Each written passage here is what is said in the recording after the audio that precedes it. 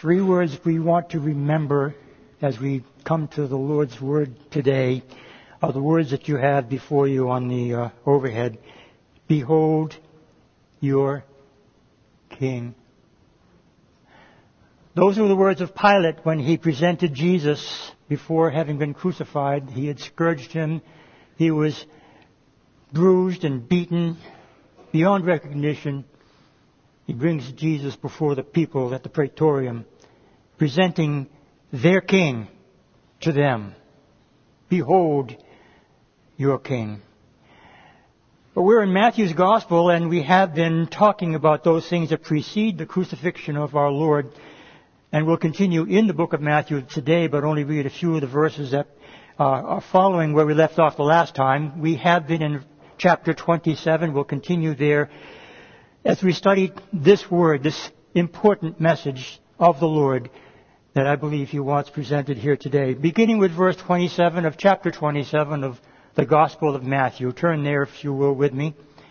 We'll be reading a lot of other scriptures. You probably will not be able to keep up with me as I go from one scripture to the next, but if you have a pen and paper, you can write them down or see me afterwards, and I'll give you a list of those scriptures if you're interested. But here in this portion of Matthew's Gospel, read with me verses 27 through 30 together. Then the soldiers of the governor took Jesus into the Praetorium and gathered the whole garrison around him. And they stripped him and put a scarlet robe on him. And when they had twisted a crown of thorns, they put it on his head, and a reed in his right hand. And they bowed the knee before him and mocked him, saying, Hail, King of the Jews!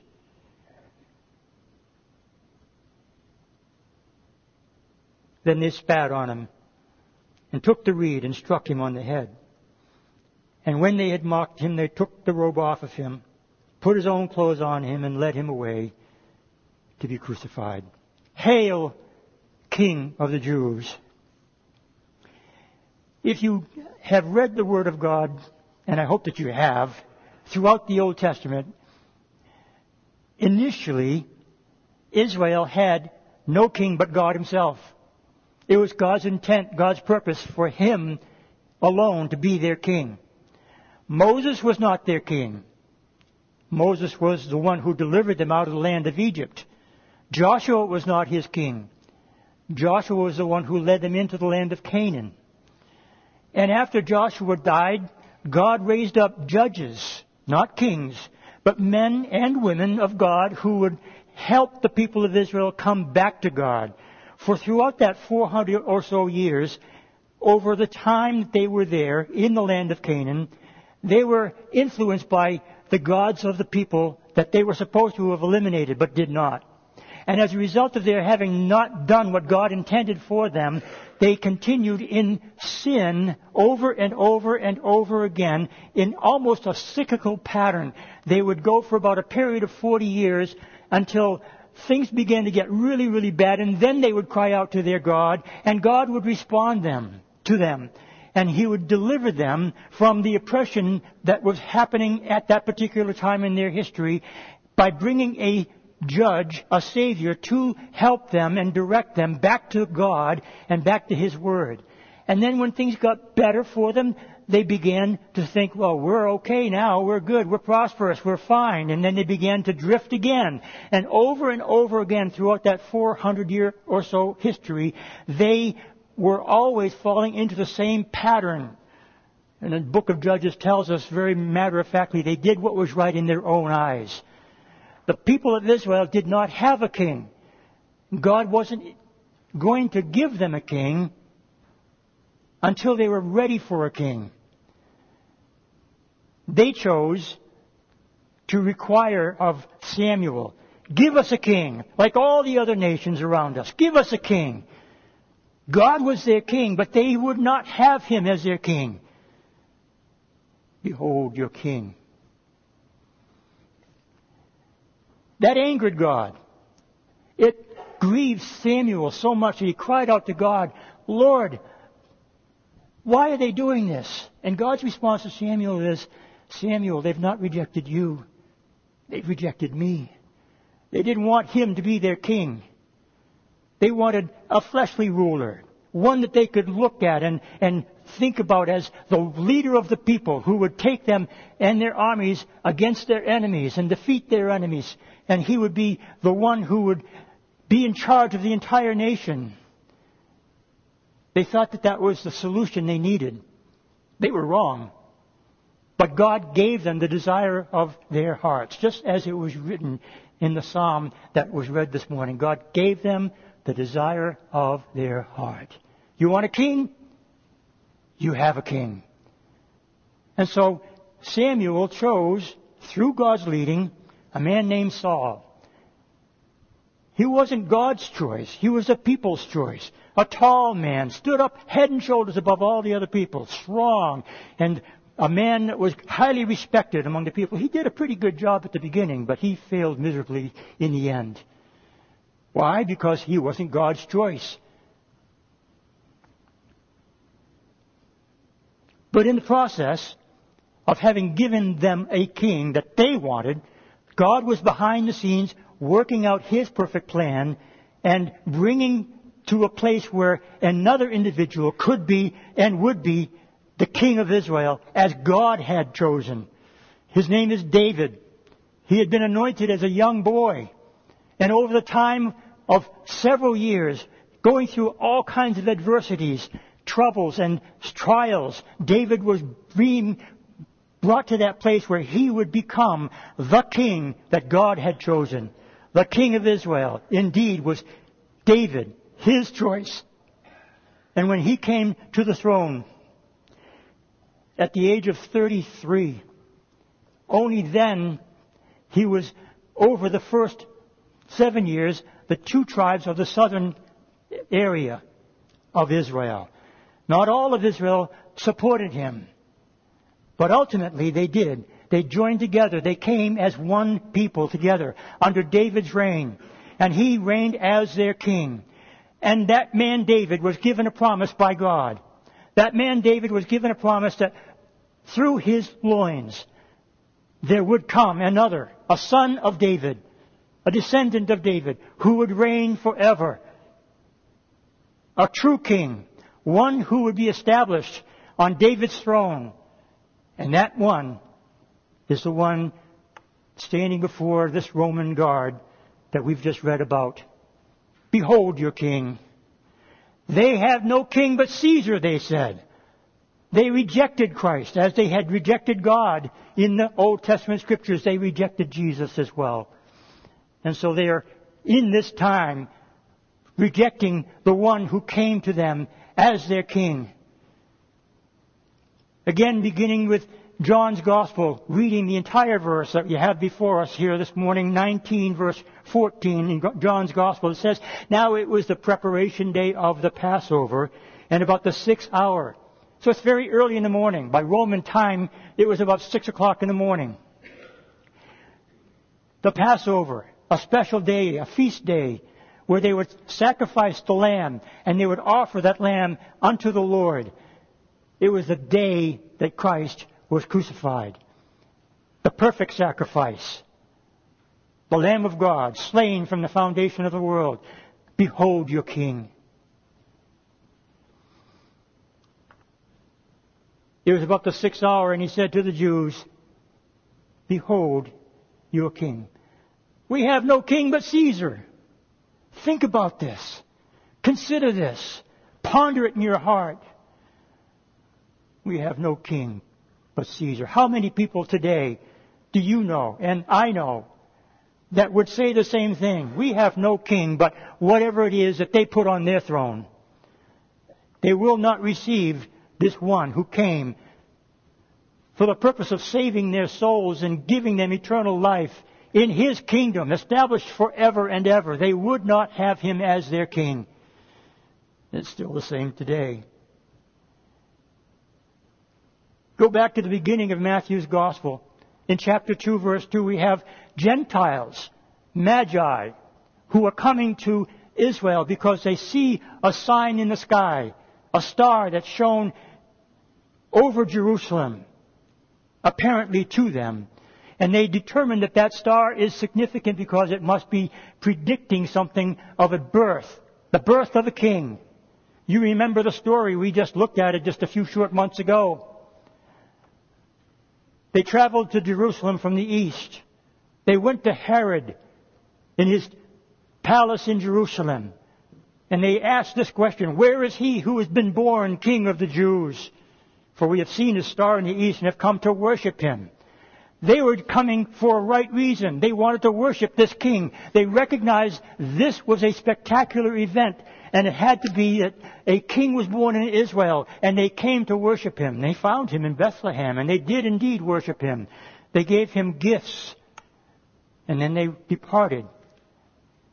And no more word is given to us about those men. But in that passage in Matthew's Gospel and also elsewhere, we find that these men and others came to worship this one who was born in such a lowly estate as he was. It must have been so very confusing for these men, who were very wealthy men apparently, had come all this way to expect the grandeur of a king born in the palace in Jerusalem, and find him in a manger, a cow trough, in a lowly town called Bethlehem. That same one grew into adulthood, began his ministry in Galilee primarily. And over the years, he brought together with him several people that were his disciples, 12 in particular that became his closest of the disciples that he named apostles. And to his apostles, he had spoken these words during his Galilean ministry, found in Matthew's Gospel, chapter 27,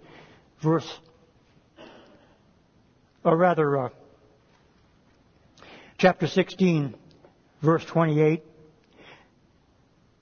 Assuredly I say to you, there are some standing here who shall not taste death till they see the Son of Man coming in his kingdom. Who is this Son of Man? It is himself, Jesus. He referred to himself as the Son of Man in fulfillment of Daniel's prophecy. He is the one that they said, you will see me in my glory, in my kingdom.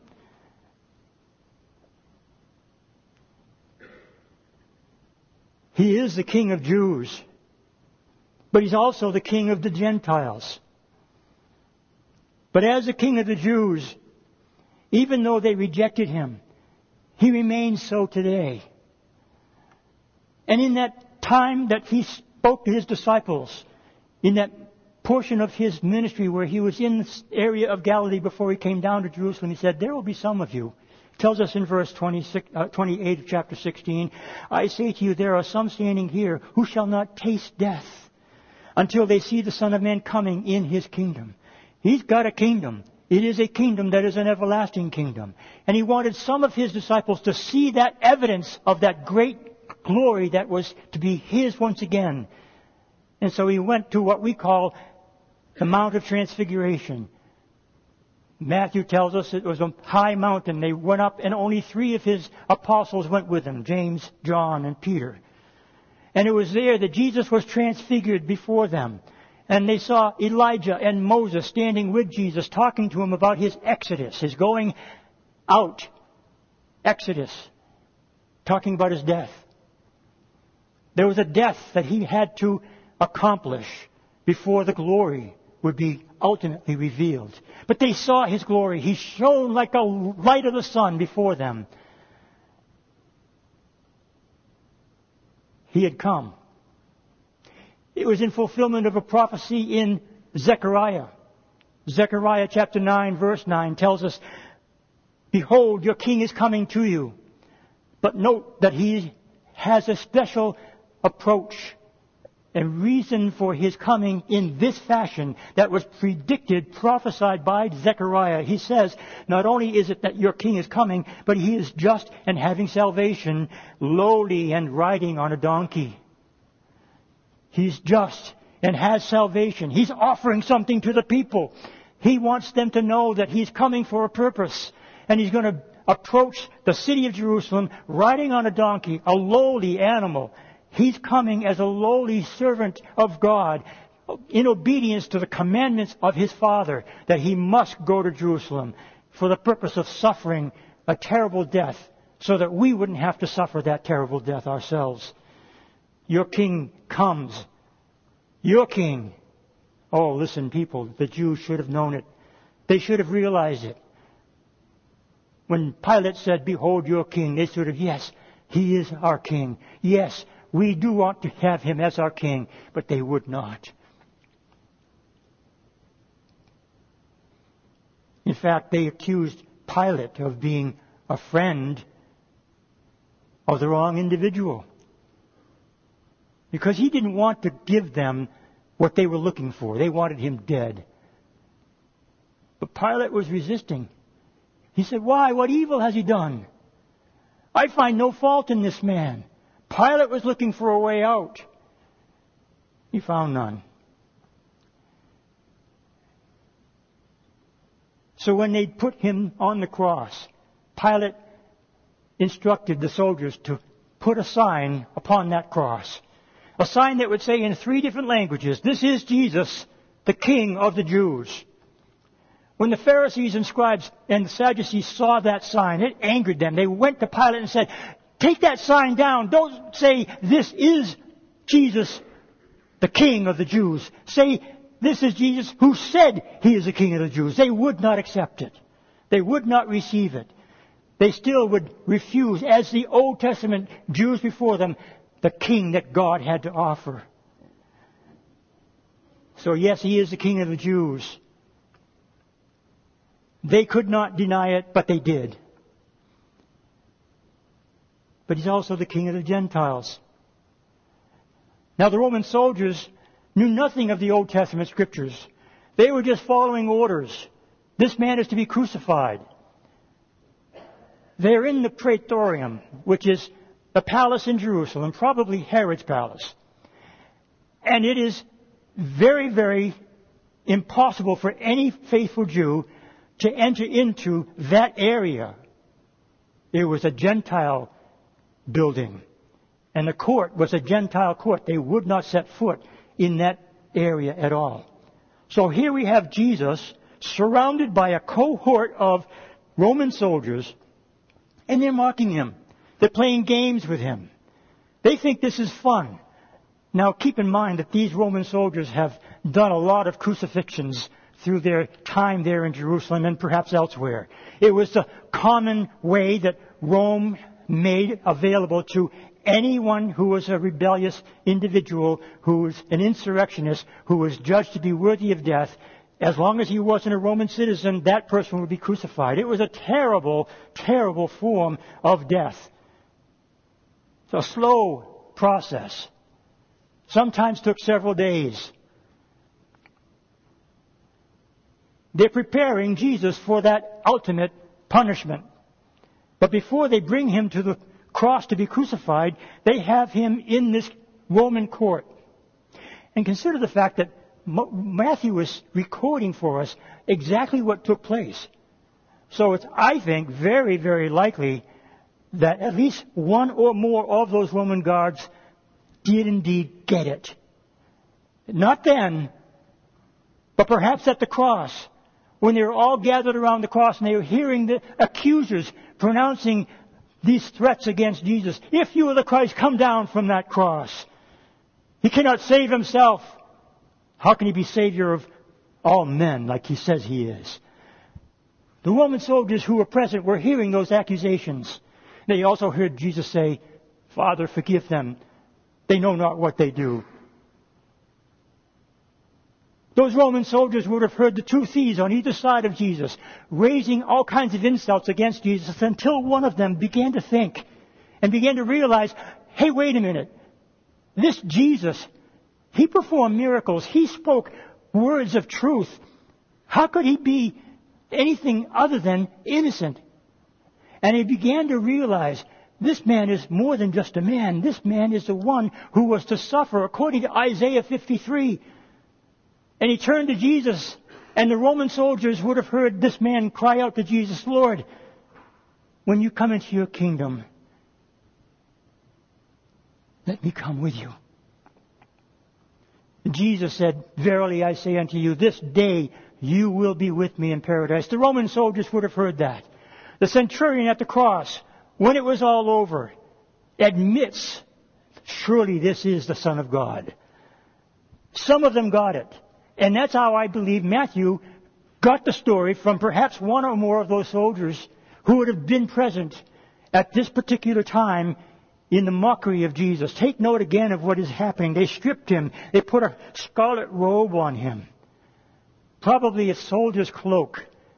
In some of the translations, some of the other Gospels talk about the robe as being purple in color, but it's not necessarily an error. It's just a color range that is described by this particular Greek word that is used here. They stripped him and put a scarlet robe on him. Then they had twisted a crown of thorns and put it on his head. Now, I don't know if you've ever had a crown of thorns on your head, but I don't think that that would be a very comfortable thing to have to wear. I'm certain that it was not. Whether the thorns were the kind that are 3 or more inches long that would have penetrated his skull when they rammed it down on his head is not really all that significant, but the embarrassment of it, the mockery of it, is what I want to focus our attention on here today. Behold, your king. He's wearing this robe. He's got a crown on his head. He's beaten to a pulp. His beard has been plucked out. Face almost unrecognizable, according to Isaiah 52, verse 7, where he says that he was marred like no other man. These are the things that they were observing as they were putting all of their effort in mockery, spitting on him, taking the reed that they had put in his hand and beating him on the head with it, slapping him around, treating him miserably after he had been beaten with a scourging. The scourging itself would have been so very, very difficult to have to endure.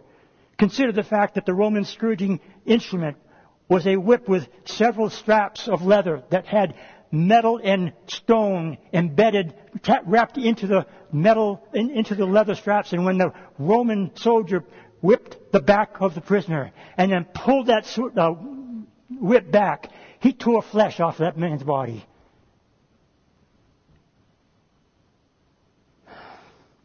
Behold your king. But they didn't know. But you do. He is not only the King of the Jews, but He's King of all, Gentile and Jew alike. The Apostle Paul, who was also antagonistic against this Christian sect, wanted to have them put in jail and killed. He wanted to eliminate the followers of Christ until he was on the road to Damascus. And Jesus appeared to him saying, Saul, Saul, why are you persecuting me? Who are you, Lord? It is Jesus. It is I who you are persecuting. Lord, what would you have me to do? And Jesus told him, you're going to go to the Gentiles. You're going to proclaim my name to them. You are going to be an apostle to the Gentiles. And Paul was the great apostle to the Gentiles. He went on 3 missionary journeys that we've got recorded in the Word of God that show us that everywhere he went, he faced opposition. He was one who was completely fixed on the mission that God had given him, no matter what the cost might be. And he would tell everyone that he came to, Jesus is the King of Kings. Jesus is the Lord of Lords. Later on in his ministry, he writes to his dear friend Timothy, and the words are recorded for us in 1 Timothy chapter 6.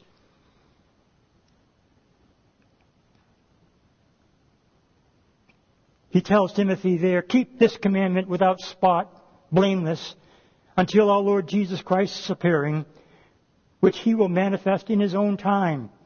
He who is the blessed and only potentate, the King of Kings and Lord of Lords. Yes, he is the King of Kings and Lord of Lords to all. Everyone who would believe, he offers this one simple offer. Salvation. Free. He came as a man. Paul tells us in the book of Philippians, verse 8 of chapter 2, he says this, being found in appearance as a man, he humbled himself and became obedient to the point of death, even the death of the cross. Therefore God has highly exalted him and given him the name which is above every name, that at the name of Jesus every knee shall bow, of those in heaven, of those on earth, of those under the earth, and that every tongue should confess that Jesus Christ is Lord, to the glory of God the Father. Behold your King. It's God's intent that everyone should come to a saving knowledge of Jesus Christ, knowing that not all will. He makes the offer still. And here in Philippians, Paul is telling us that he humbled himself to become a man so that all of those things that had been prophesied in the Word of God could indeed be fulfilled, and were. And in fulfilling all of that, he proved himself to be indeed the King of both Jew and Gentile.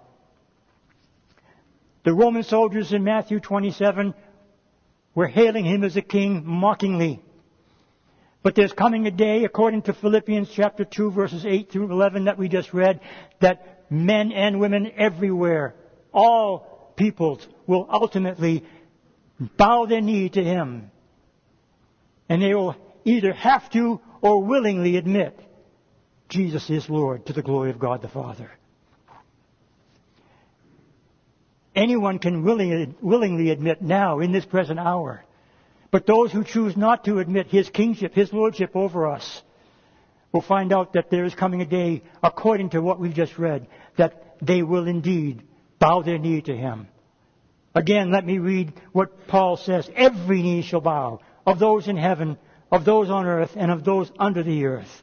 Yes, he is the King of the Jews. He's the King of the Gentiles. He's the King of all.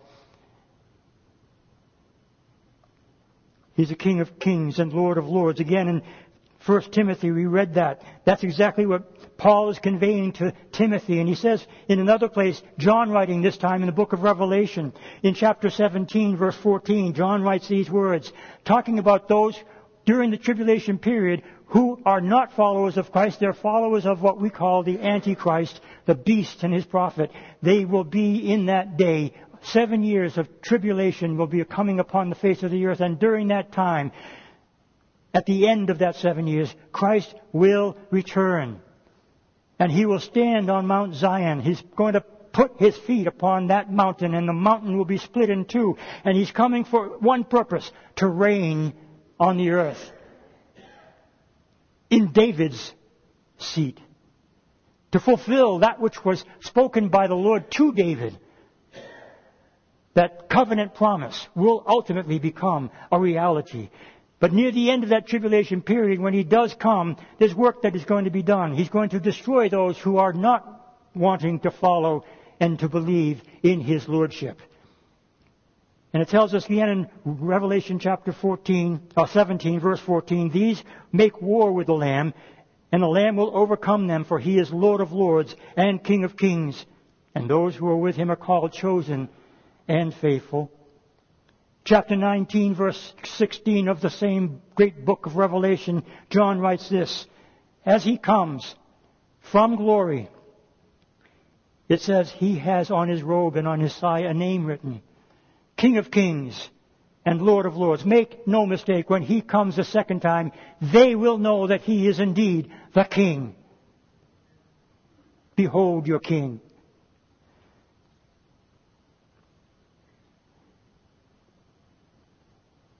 Take note again back in Revelation chapter 17 that we just read, that he's coming against those who reject him. But he's also coming with those who have received him. For it says, he is Lord of lords and King of kings, and those who are with him are called, chosen, and faithful. That's you and me. The saints of God will return with him. In that day, we will see him stand, and we will be there rejoicing with all of the saints who have ever gone before us. And we will behold our King.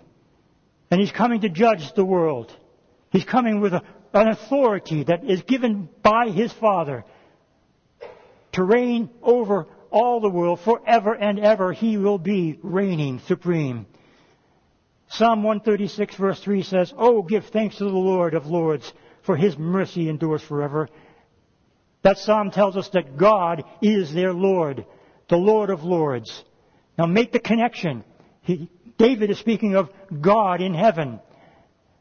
John was speaking in Revelation of Jesus on the earth, and they both are referred to as Lord of Lords. There can only be one answer to that question. Why are they both given that title? It's because Jesus is God.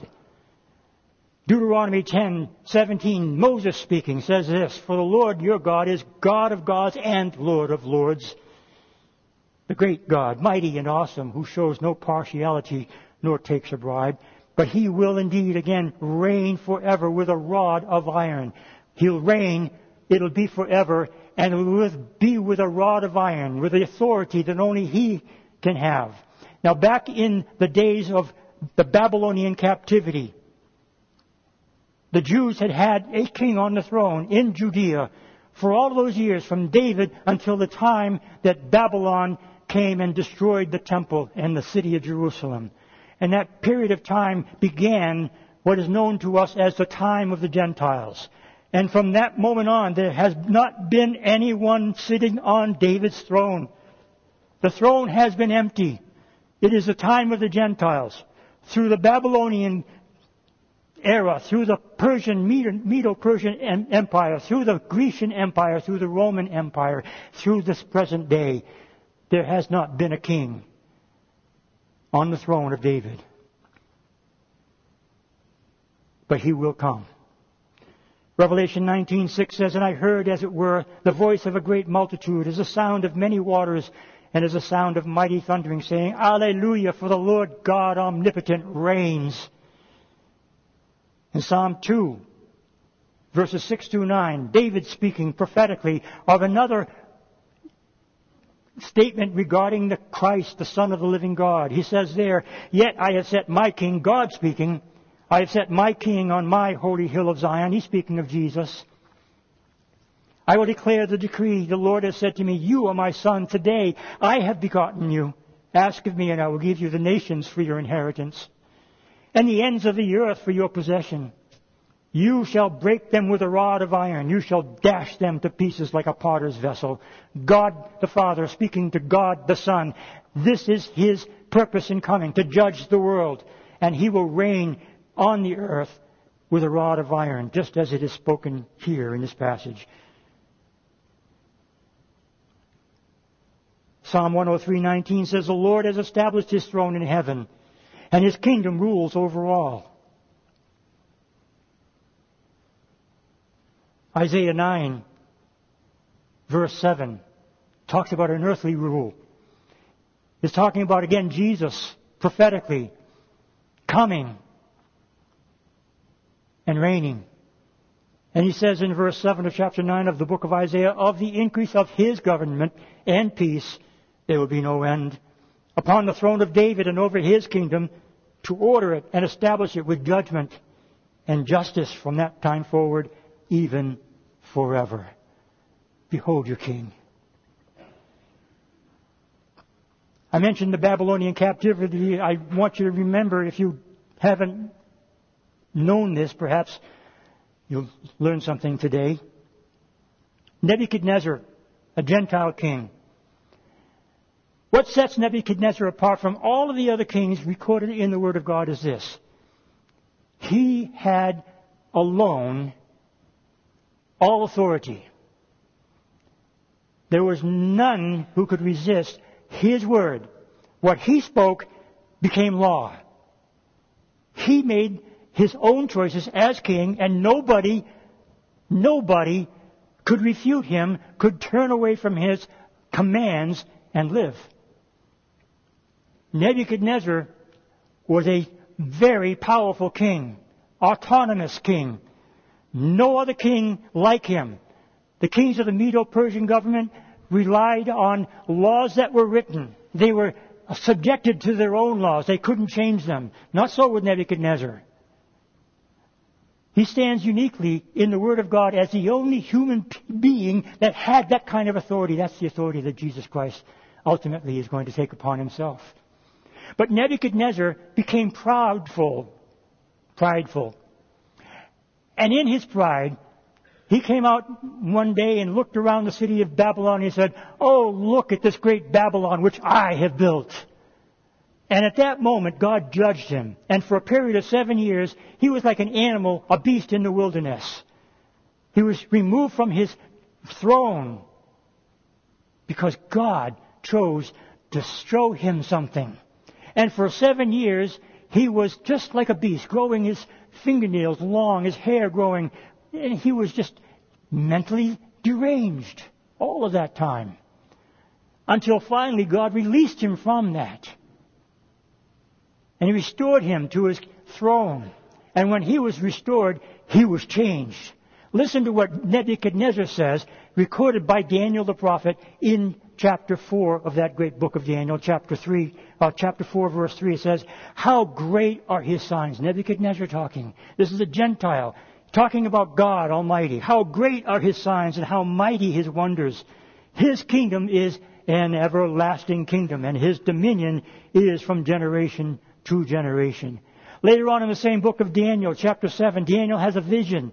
He says, "I saw the Ancient of Days seated on the throne, and one like the Son of Man came before him." He's talking about Jesus, the one who named himself to be the very Son of Man prophesied by Daniel in this passage that we're about to read. Chapter 7, verse 14 says this, "Then to him, Jesus, was given dominion and glory and a kingdom, that all peoples, nations, and languages should serve him." Not just the Jews, not just the Romans, not just the Babylonians, not just the Greeks, but all nations, all languages shall serve him. He is King of all. Behold your King. His dominion is an everlasting dominion which shall not pass away. His kingdom, the one which shall not be destroyed. You may remember that Nebuchadnezzar had a dream, and he saw a statue in the plains of Shinar. And he saw that statue in his dream had a head of gold, shoulders and breast of silver. The midsection was iron or bronze. The legs and toes, feet, were iron and then mixture of iron and clay. He didn't understand what that vision was all about. But Daniel came and interpreted that vision for him. He said, "You, Nebuchadnezzar, are that head of gold." Gold is a sign, a picture of perfection. The one that comes after you is silver, of lesser quality, still going to rule over the peoples of the world, the Medo-Persian government. The next government that would come would be the Grecian Empire, the bronze. And then the one that was iron, the Roman Empire, strong and mighty, powerful Roman Empire. But then the toes, the feet, a mixture of clay and iron. And in that vision, Nebuchadnezzar also saw a rock not made by hands that was cast upon the feet of that statue, and it crumbled and became as dust. And that rock grew and filled the earth. You know that that is a picture of Jesus Christ as he comes and establishes his kingdom. And it will grow throughout all the earth as it is recorded, and it will be a kingdom that will be everlasting. A mighty kingdom. And his kingdom shall not pass away. Eternal. Forever and ever. He will reign. So behold your King.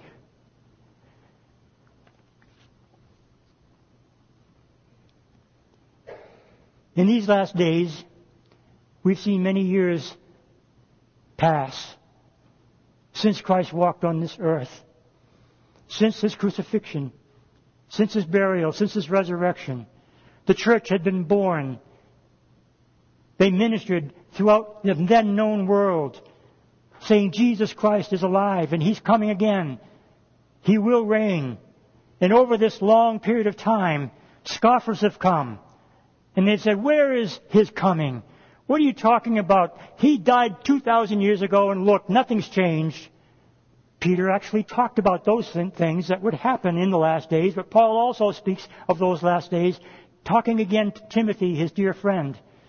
And in 2 Timothy chapter 4, near the end of his life, Paul writes these words, "Timothy, I charge you before God and the Lord Jesus Christ, who will judge the living and the dead, at his appearing and his kingdom. Preach the word. Be ready in season and out of season. Convince, rebuke, exhort with all long-suffering and teaching. For the time will come when they will not endure sound doctrine, but according to their own desires, because they have itching ears, they will heap up for themselves teachers. And they will turn their ears away from the truth. And they will be turned aside to fables. I see that happening in the world today. I see our world presently as a fulfillment of what Paul warned Timothy in this passage. We've come to that place where they will not receive the truth. But we're exhorted to preach the word in spite of that. We're exhorted to do as he instructed Timothy, to be ready in season and out of season, to convince, to rebuke, to exhort with all long-suffering and teaching. This is our time to proclaim to the entire world around us, behold your King. He's coming again. And when He comes, He'll come in glory. He'll establish His reign. And one of my favorite Psalms speaks of this great appearing of our Lord. Psalm 24, beginning with verse 7, says this. Lift up your heads, O gates. Be lifted up, you everlasting doors, and the King of glory shall come in. Who is this King of glory? The Lord strong and mighty, the Lord mighty in battle. Lift up your heads, O ye gates. Lift up, you everlasting doors, and the King of glory shall come in. Who is this King of glory? Behold your King. He's Jesus, the Lord of hosts. He is the King of glory.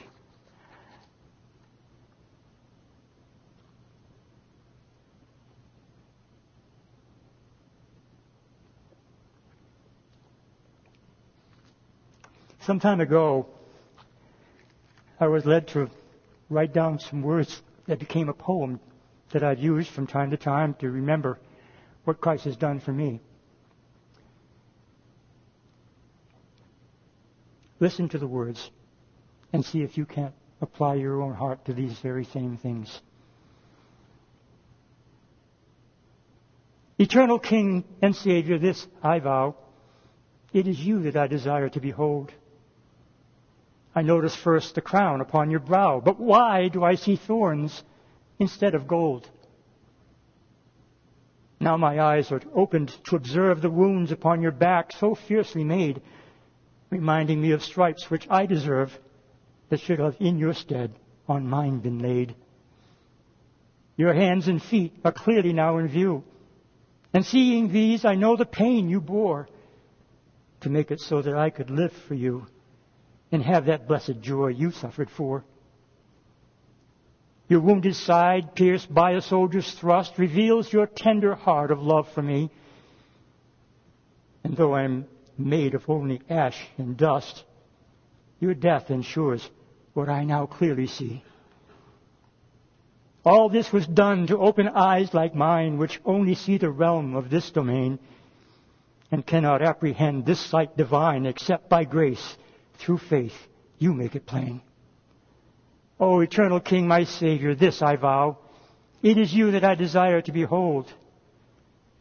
Before your blood-stained feet, I humbly bow, and see your crown of thorns as purest gold.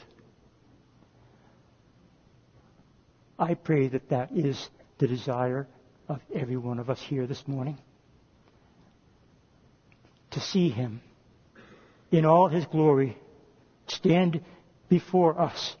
And friends, when He does, how else can we respond but by bowing our knee to Him and saying, behold our King.